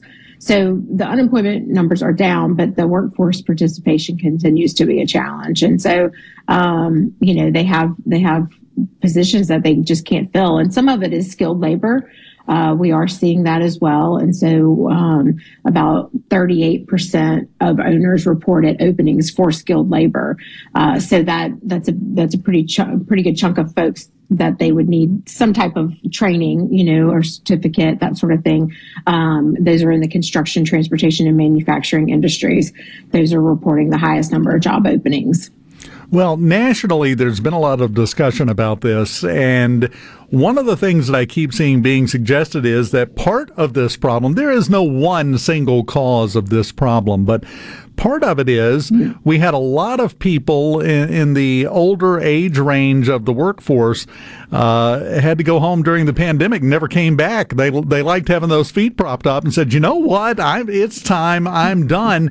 And when you have the largest generation that came along for 100 years in the country start retiring, just by sheer head count, there's not enough people to fill those spots. Is that part of the problem? I think that's definitely part of the problem. We continue to see these different, numbers that are coming out over, what has happened to the workforce. Where has it gone? People have moved. People have started their own businesses. People have, decided that they just want to work for themselves. You see more and more people, young people, doing things like Uber driving, DoorDash driving, those sorts of things on their own schedule, because that's what they want. And so, that's ultimately the challenge, because for small businesses, they're people intensive. You need human capital to get your doors open and serve your customers, whether it be, auto mechanic shop, or whether it be a retail shop or a restaurant, the whole gamut. If you think of the day-to-day things that you use as a small, that are owned by small businesses. So, it does require people. And so I think that, as we look to train up this next generation, we need to be sure we have them focused on opportunities to get into the workforce. Well, exactly. And let's go back to something you said a second ago, talking about how small businesses have realized they have to be competitive, so they're raising the wages. Well, you got to do that to get the people to show up, the ones that you want to show up, the ones that are going to show up and do a good job. You have to raise the wages. When you raise the wages, that money has to come from somewhere, which means prices are going to go up. And now we're talking about inflation all of a sudden, and that's a contributor to this, isn't it? It certainly has been. Our members took the inflation hit when it hit, last year. It was really like, okay, this is really happening. It's not going away. And so it was like, okay, we have to really look at raising our prices because it was looking very unsustainable. It's, I guess, leveled out to some extent, but labor costs have certainly factored into that whole piece of the pie as far as the cost of doing business. And so, the other part is small business owners want to be competitive with their wages and their compensation and benefits, because not only do they want people to come to work, they want people to stay. Small businesses are a lot of family-owned businesses and are run like family-owned businesses. And so they don't want to have to hire and rehire. And, it's a vicious cycle for a small business owner to go through all that. So they want to attract good people and keep them, and keep them there and have them grow with them. So it definitely is a factor in the inflation piece. You see our small business owners reporting that's, still an issue, although it's not the number one concern any longer. Inflation being, is not. And so that's positive, I think. But they did get to a point where they couldn't raise prices anymore. You can only do that so much before you drive away customers, or, you just can't, it's not sustainable in your community. You know that your people in, rural Mississippi cannot afford a constant, price increase or whatever the good and service is. So it's a tough decision for a small business owner to make, is like, how much do you, pass along, and how much do you eat, and then how do you keep everything running and keep the doors open? Well, and that also leads very quickly to small business owners asking the question, how do I eat? Forget how much of this cost I have to eat. I have to put groceries in my fridge too. So it's a complex problem. And it seems like over the last year or two, the hits have been coming from all directions. I'm going to veer in a weird direction. So just stick with me, Dawn. This isn't your first rodeo. You know how this goes. There has been a lot of talk about doing away with TikTok because it's so horrible. What do you hear from your members, small business owners? Are they using TikTok? Is it a part of their business? Would this be an impact to them if it were to suddenly go away? You know, we don't hear a lot about TikTok, I have to say specifically, but I can tell you that a lot of our small shops that are retail or can do what they do online had moved to really developing, really kind of getting in the business of selling on social media via Instagram and Facebook during COVID. And so they really did, you know, bolster their websites, bolster their social media presence. But I got to tell you that TikTok, I don't hear our members using TikTok. I really don't, you know, and there's still not a ton of them, you know, even on social media. They don't have time. They don't have time. You know, I mean, I think we can all admit that we've gotten down a rabbit hole on social media and lost hours of our lives, you know, but we, small business owners just don't have time for that. So, but they have, you know, but they did use that because it really became a marketplace. And so you had during COVID, you know, you saw a lot of retailers starting to offer, you know, curbside pickup and, you know, order online, we'll have it ready for you or ship it to you and that sort of thing. And so they really have, adapted in that way. And I think that's very positive. And, you know, hopefully we wouldn't see that go away because, you know, being able to use those online platforms are very positive for small business owners that have the wherewithal to set it up and follow through with it. But TikTok specifically, I would say I don't hear our members talking much about it. Would you think it's a fair statement to say that, and don't get me wrong, a small business, when you're running one, when you start one, when you're operating it, is a daily battle. But would it be fair to say that small businesses have dealt with enough rocks thrown at their head over the last year or two? They need a break right now, just in general. Yeah, I think everybody would like a nice long summer vacation, but that's definitely not how it goes for a small business owner. So, yeah, I think you know, it'd be nice to not have all of the things coming at you and finally get to a point where they can really focus on, you know, where do things stand now with the business model. We had a lot of, you know, folks that had to readjust their business model during COVID and, you know, address and adapt and overcome. And so the ones that are still alive and kicking and have their doors open, yeah, they could use a little break from the perspective of different things coming at them. But I think there's, you know, some positive things. You know, we talked about the, you know, full expensing that happened in the state level. Well, I think we lost her. Well, I will have to say, this sounds horrible, but good timing. Dawn, you dropped out for a second, but you know what? We're at the end of the segment, so I thought you did it on purpose. Sorry. No, that was perfectly timed. You dropped out, and technological. The bumper started. The bumper music started to go into the break. I was like, she has a copy of our schedule. How did she do that? Fantastic. Dawn, always enjoy talking to you. Keep up the good work. And tell the small business owners in Mississippi that we'll see them soon. Yes, absolutely. Keep up the great work and go support your small businesses, especially this summer. 100%. Thank you so much, Dawn. Dawn, the Mississippi and Louisiana director of the National Federation of Independent Small Businesses. Go find you a small business you've never walked into and walk in. That's my plan for you for the weekend. Covering the stories that matter most to Mississippians. Gerard Gibert. Middays with Gerard. SuperTalk Mississippi.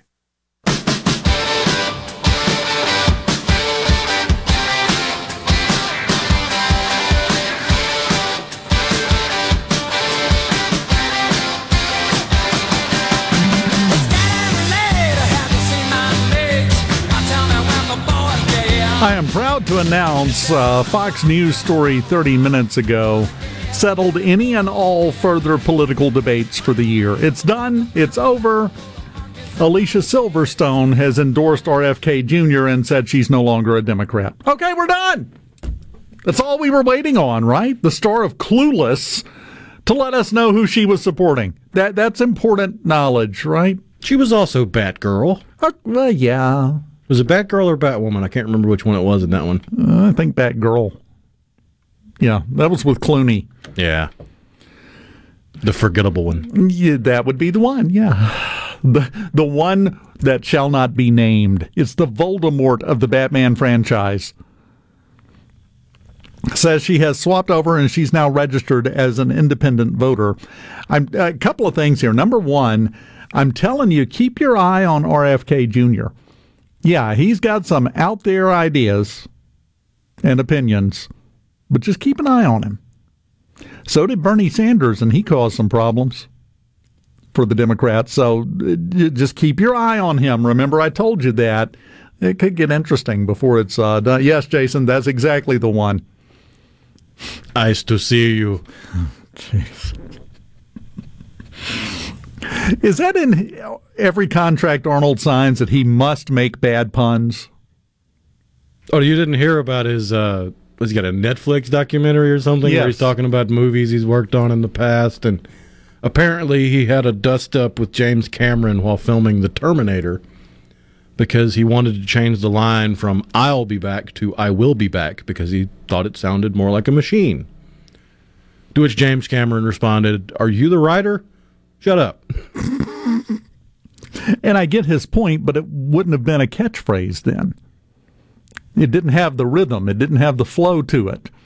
He also said that he was in the running with one other person for The Terminator. Who? O.J. Simpson. But nobody would believe that O.J. was a killer.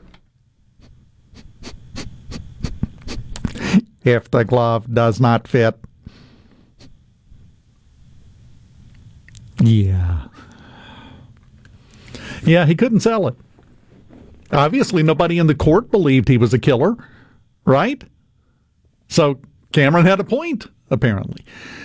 But with the political earthquake that is Alicia Silverstone swapping to being an independent, because, again, I cannot overstate how important that is to all of our lives on a daily basis, where Alicia Silverstone falls on the issues. That's something that keeps me up at night, I'm going to be honest. We're going to have to hose all of the sarcasm out of the studio when I get done here. Interesting Gallup poll that I want to point out a couple of things about. They do this every year. They've been doing this poll every year for a long time, decades, asking people where they fall on the political spectrum. You got 5 choices.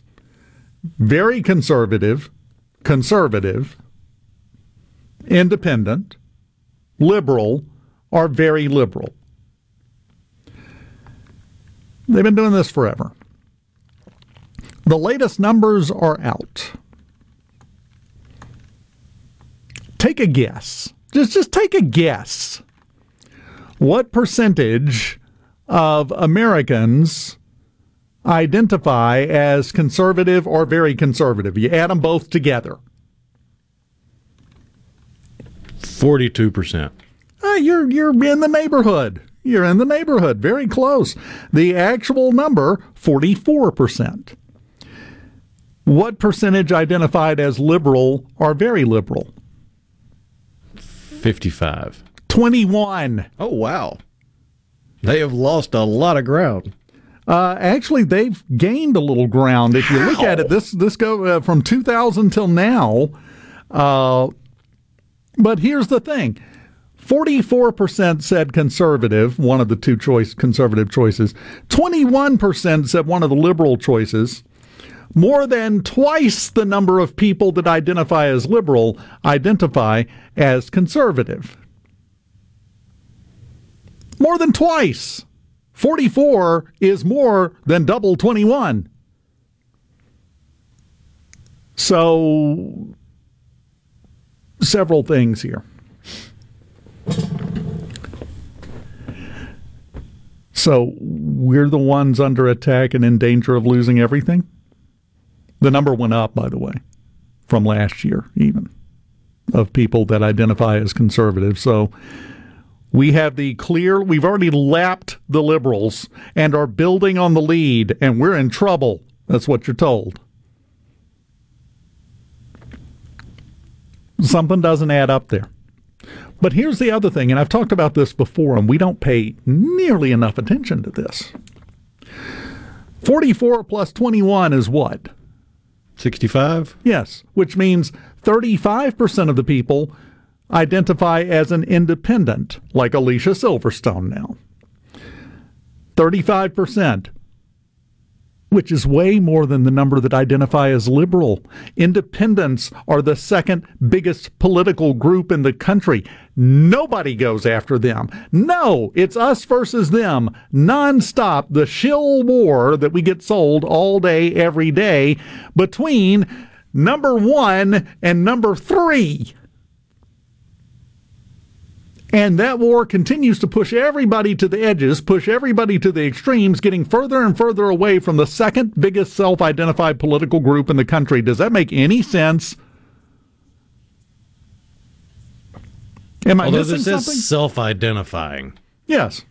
So it's understandable if you would think at least a portion of that 35% in the middle is self-identifying as something other than they would actually be considered.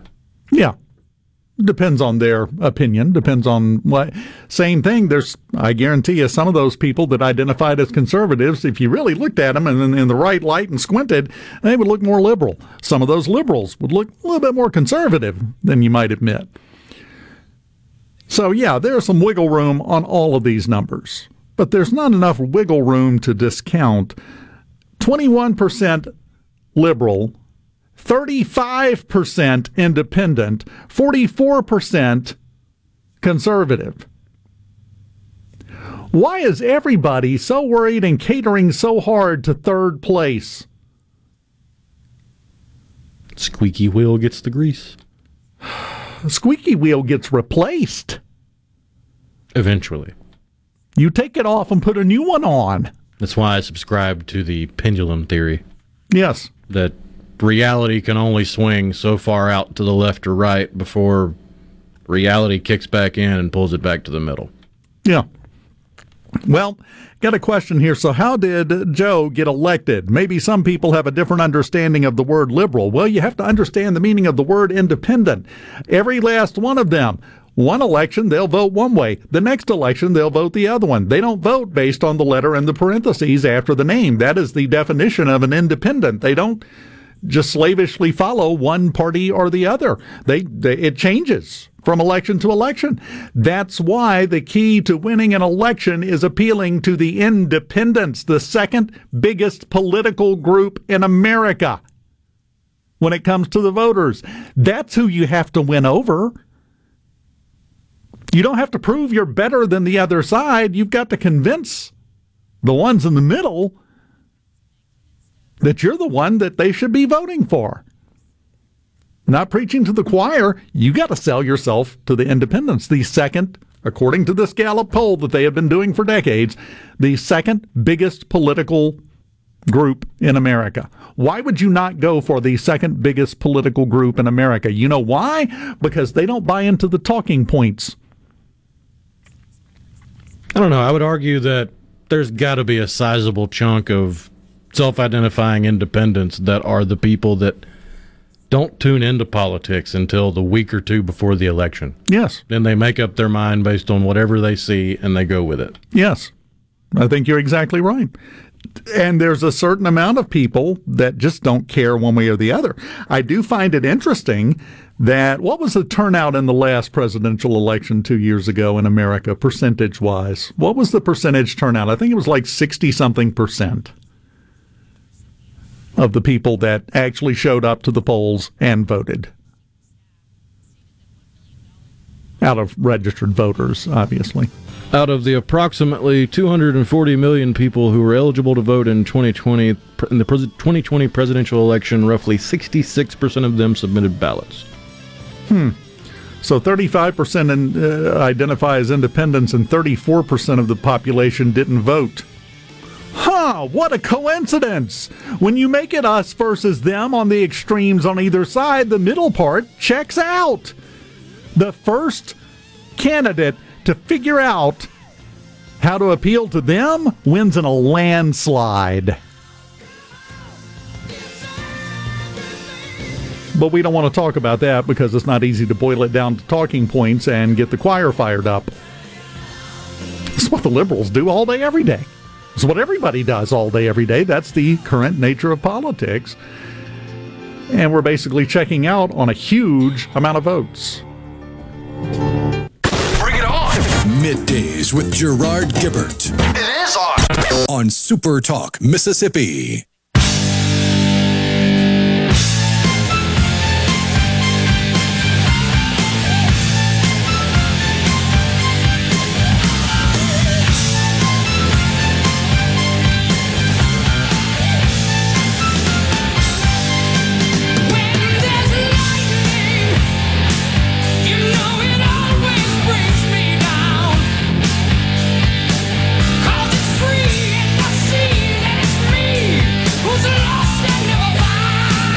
One and only Ronnie James. Gotta like it. That song pumps me up.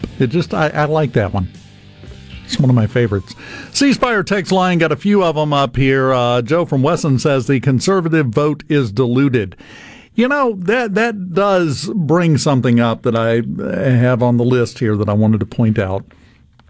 They have suspended all business in the House up in Washington for the rest of the week because we have a group of 11 or 12 far right representatives who are pitching a fit. And my favorite part is Kevin McCarthy. Like him, don't like him, it doesn't matter. They asked him about this and said, well, part of the problem we're having in negotiations is they don't know what to ask for. They don't know what they want. They just don't want what they have.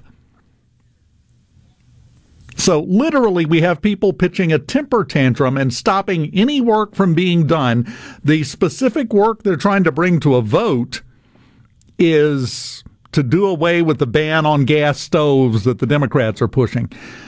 So while this kind of nonsense, we're fighting until you negotiate with us, okay? What do you want? We're not sure, but you got to do it.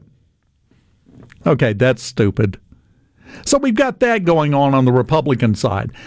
The Democrats move like the Power Rangers, like they have been rehearsing for weeks, and then every time it comes up for a vote, they form the Megazord of liberalism and vote en masse. And then Joe Manchin's over here on the side in the Senate. But aside from, and Kristen Sinema, and aside from that, they vote in lockstep.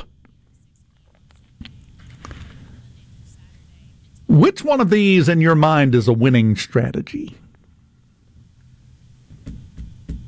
Which one do you think is the one that's going to bring the best results, which will make the most voters happy, which will help you win an election?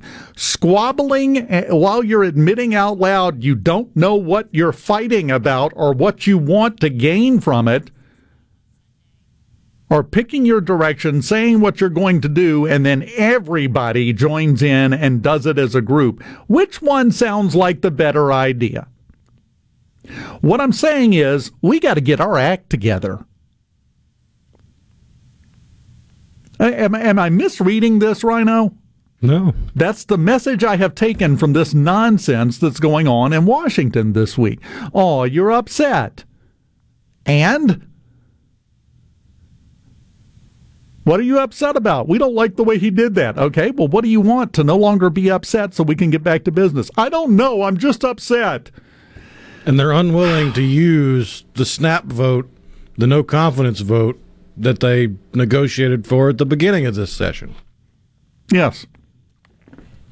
Like, if you're really that unhappy with them, it only takes two of you. Yes. And there's like 11 or 12 of them. Because they know they won't win that vote. I am pretty confident. I would be willing to bet some decent money that if it's not really much of a bet. We just have to look back at history. If it were the Democrats that had a 4-vote margin in the House, they'd never lose a vote. They would never be in danger of losing a vote. The Republicans? Who knows? We've got a group of Republicans stopping the Republicans from doing conservative things. That's ridiculous. And that's no way to be building up to an election year. It's counterproductive at best. It's completely harmful to anything you're trying to accomplish at worst. But somehow they've convinced themselves that it will benefit them personally, politically, to do so. Yes. Yes.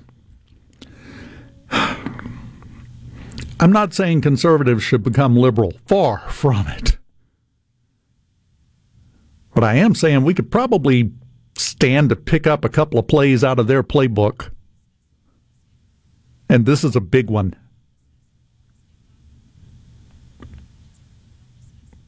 The Republican representatives in Congress, in the House specifically, should all pull together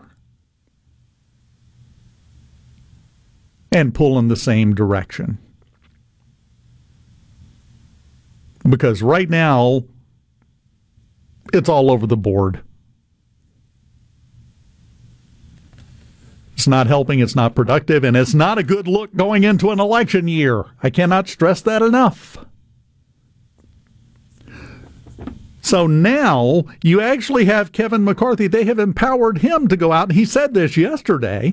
They've empowered him to very truthfully, factually say, I don't understand why some conservatives would not want to vote to do away with the ban on gas stoves for people. I don't understand why they wouldn't be in support of that. And what's the argument saying he's wrong? There's not one, because that's what they're doing. That's literally what the procedural vote was for that they blocked. So they could open it up and vote on that and do away with that ridiculous ban on gas stoves. Oh, no, we can't do that because we're upset. Why? Reasons. What do you want? Not sure. What are we doing?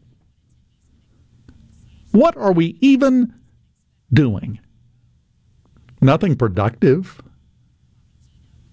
Not for the overall cause. And until we get that sorted out, we're going to continue to have problems.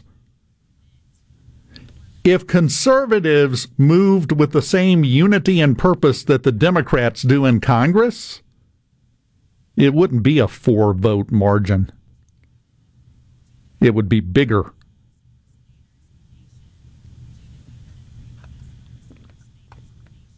But we can't get that through our heads. And it's harming us. It's not productive.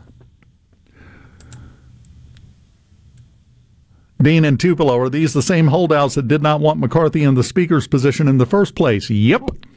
Same group. Matt Gaetz, all the rest of them. Same exact group of people that fought and demanded concessions and wanted to make sure that everything was going to be their way before they joined in with the rest of the Republican cause in the slim majority House. Self-serving is what it comes off as.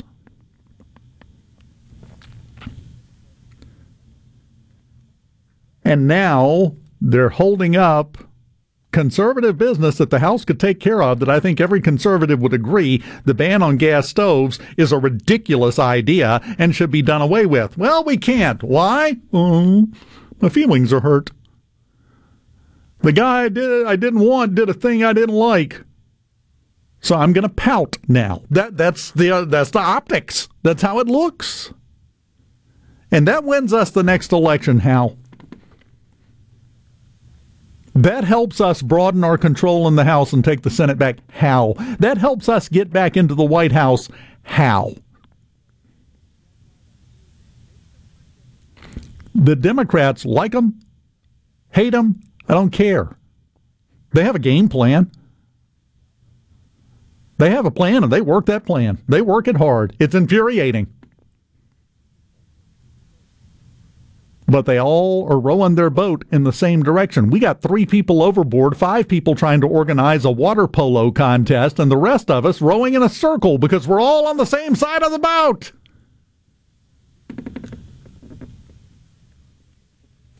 This is what's aggravating. And I'm not sure what the fix is here.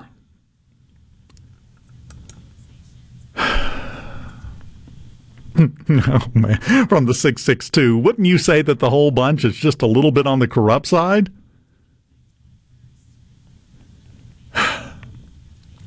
There's only one more segment left in the show. I'm not sure I have time to fully express my feelings on that topic, but we'll just go with a general, yeah, and then move from there.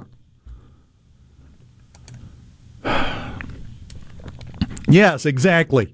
C-Spire text line. Heck, we need to steal the Dems' playbook on organization. When there's an issue, they even all use the same buzzword. We can't agree on when to go to lunch. Exactly. And that is how, going back to what we talked about a minute ago, that is how the group that boasts 21% of the population as their supporters is able to stand toe-to-toe and go punch-to-punch with a group that has 44% of the voting population. Can't overpower us, so they got to be smart about it. You're 100% correct. Steal the playbook. Because they're punching way above their weight class when you look at the numbers and you look at the support, but they're doing it, and they're winning. We're flailing around in such a way, we keep hitting ourselves. I got to find something lighter to end with. I've done gotten worked up now. I'm all fired up. I've got to fix that for the drive home. I'll do that coming up in the final segment, live in the LMOL studios next. Gerard. Good for America. Good for fans of justice and truth. Good for us. SuperTalk Mississippi. This is what we stand for.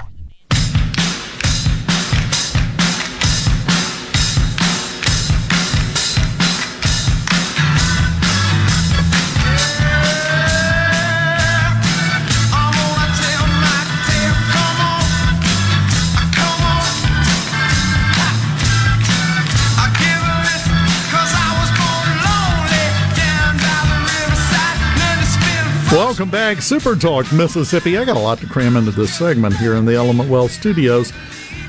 Dan in Hattiesburg on the C-Spire text line says, more of that 44% needs to get out and vote. If we truly have the numbers, then the presidential race should be a landslide. So if 44% of the registered voters turn out, that's a landslide? If everybody showed up, that would be 44% of the vote, not even half, which brings me back to who's the most important voting bloc in America. Nobody can win without the help of the independents. Nobody. That's who everything should be targeted at instead of everybody preaching to the choir. That's how you win. You get the independents. The Republicans, we're not going to get the Democrats to vote for us. The Democrats are not going to get us to vote for them. So who's left? That's the people that aren't really ever plugged in until it matters. Right. That's the ones you have to talk to. This is not rocket surgery. You know what else is not rocket science? Having a big chicken to attract attention. You know, we have a connection with the big chicken here in Mississippi on Super Talk. Oh, they're having a problem in Fitzgerald, Georgia, because the mayor decided they needed a big chicken. I am not making this up, by the way. They decided they needed a big chicken, but it didn't happen organically like it did with Sandy here in Mississippi. Oh, no. He put together the funding, he hired a firm, and they have this giant steel framework for an enormous chicken being built in the town. He kind of pushed it through. Not a lot of other people were a big fan, but he said this is going to drive tourism. This is going to be a big deal. And then he lost the next election, and now the chicken frame is just sitting there rusting in Fitzgerald, Georgia, because nobody wants to take the time or the money to finish it. So they have a part of a big chicken in Fitzgerald, which I still say they could turn into something promotional-wise. But I just wanted to let you know, I relay this story to you for one reason. Mississippi is so far out in front on big chicken technology, Georgia can't see us. So we've got something to toot our chicken about. Probably should have thought about how I was phrasing that before I said it out loud, but here we are together. It's safe enough for air. Here you go. Here you go. Another one. Somebody is extremely upset that Diablo 4 won't play on an Apple. You know who it is? Whoopi Goldberg. Whoopi Goldberg, who is apparently a big fan of Blizzard's Diablo 4 Diablo video game series. 4 just came out not that long ago. You can play it on an Apple, but you have to use like this special platform magic inside of it and kind of adapt it. And you don't get the full live service connections and everything, but you can still play it. She actually recorded a video and posted it on her social media begging Blizzard to please do a full port of Diablo 4 over to Apple so that she could enjoy it in its fullest. Now, if I had asked you to put the two weirdest things together in your mind you could come up with, Whoopi Goldberg and Diablo 4 would have made the list. Didn't see that one coming. It's relevant to absolutely nothing. I was stuck with this information and had to spread it. I had to make sure somebody else suffered with me. It's not like Apple has singled out Blizzard or Diablo for exclusion. No. Apple has never been known for being able to play any kind of games. No, they are not a gaming platform. Never have been. But now they've got Whoopi mad. This is the planet we're living on. Just wanted to remind you of that. Did you hear about the guy that quit playing professional poker because his girlfriend didn't want him to? No. Joseph Altamonte. He hooked up with this girl. He was a professional poker player. He was successful, hooked up with her, and she said, I don't like that. I don't like you doing that. So he quit. Well, his now ex-girlfriend no longer has a vote. And at the 2023 World Series of Poker, he won $217,000 the entire tournament and the diamond bracelet that comes along with it. That's the World Series of Poker trophy, is the bracelet. I assume the ex is working a shift at a Stuckey's. I don't know what she's doing, but we also all know she is going to learn nothing from this as a life lesson. Because that's the way Don't give up a passion or a profession for anybody, or a significant other. For anybody, unless they're your spouse. Even Walter White didn't do that for his spouse. So yeah, he did it for himself. You do you, boo. Enjoyed it, buddy. Oh yeah, it's been fun. I shall see you again soon one day, maybe. I don't know. We'll wait and see. See you then. A SuperTalk Mississippi Media production.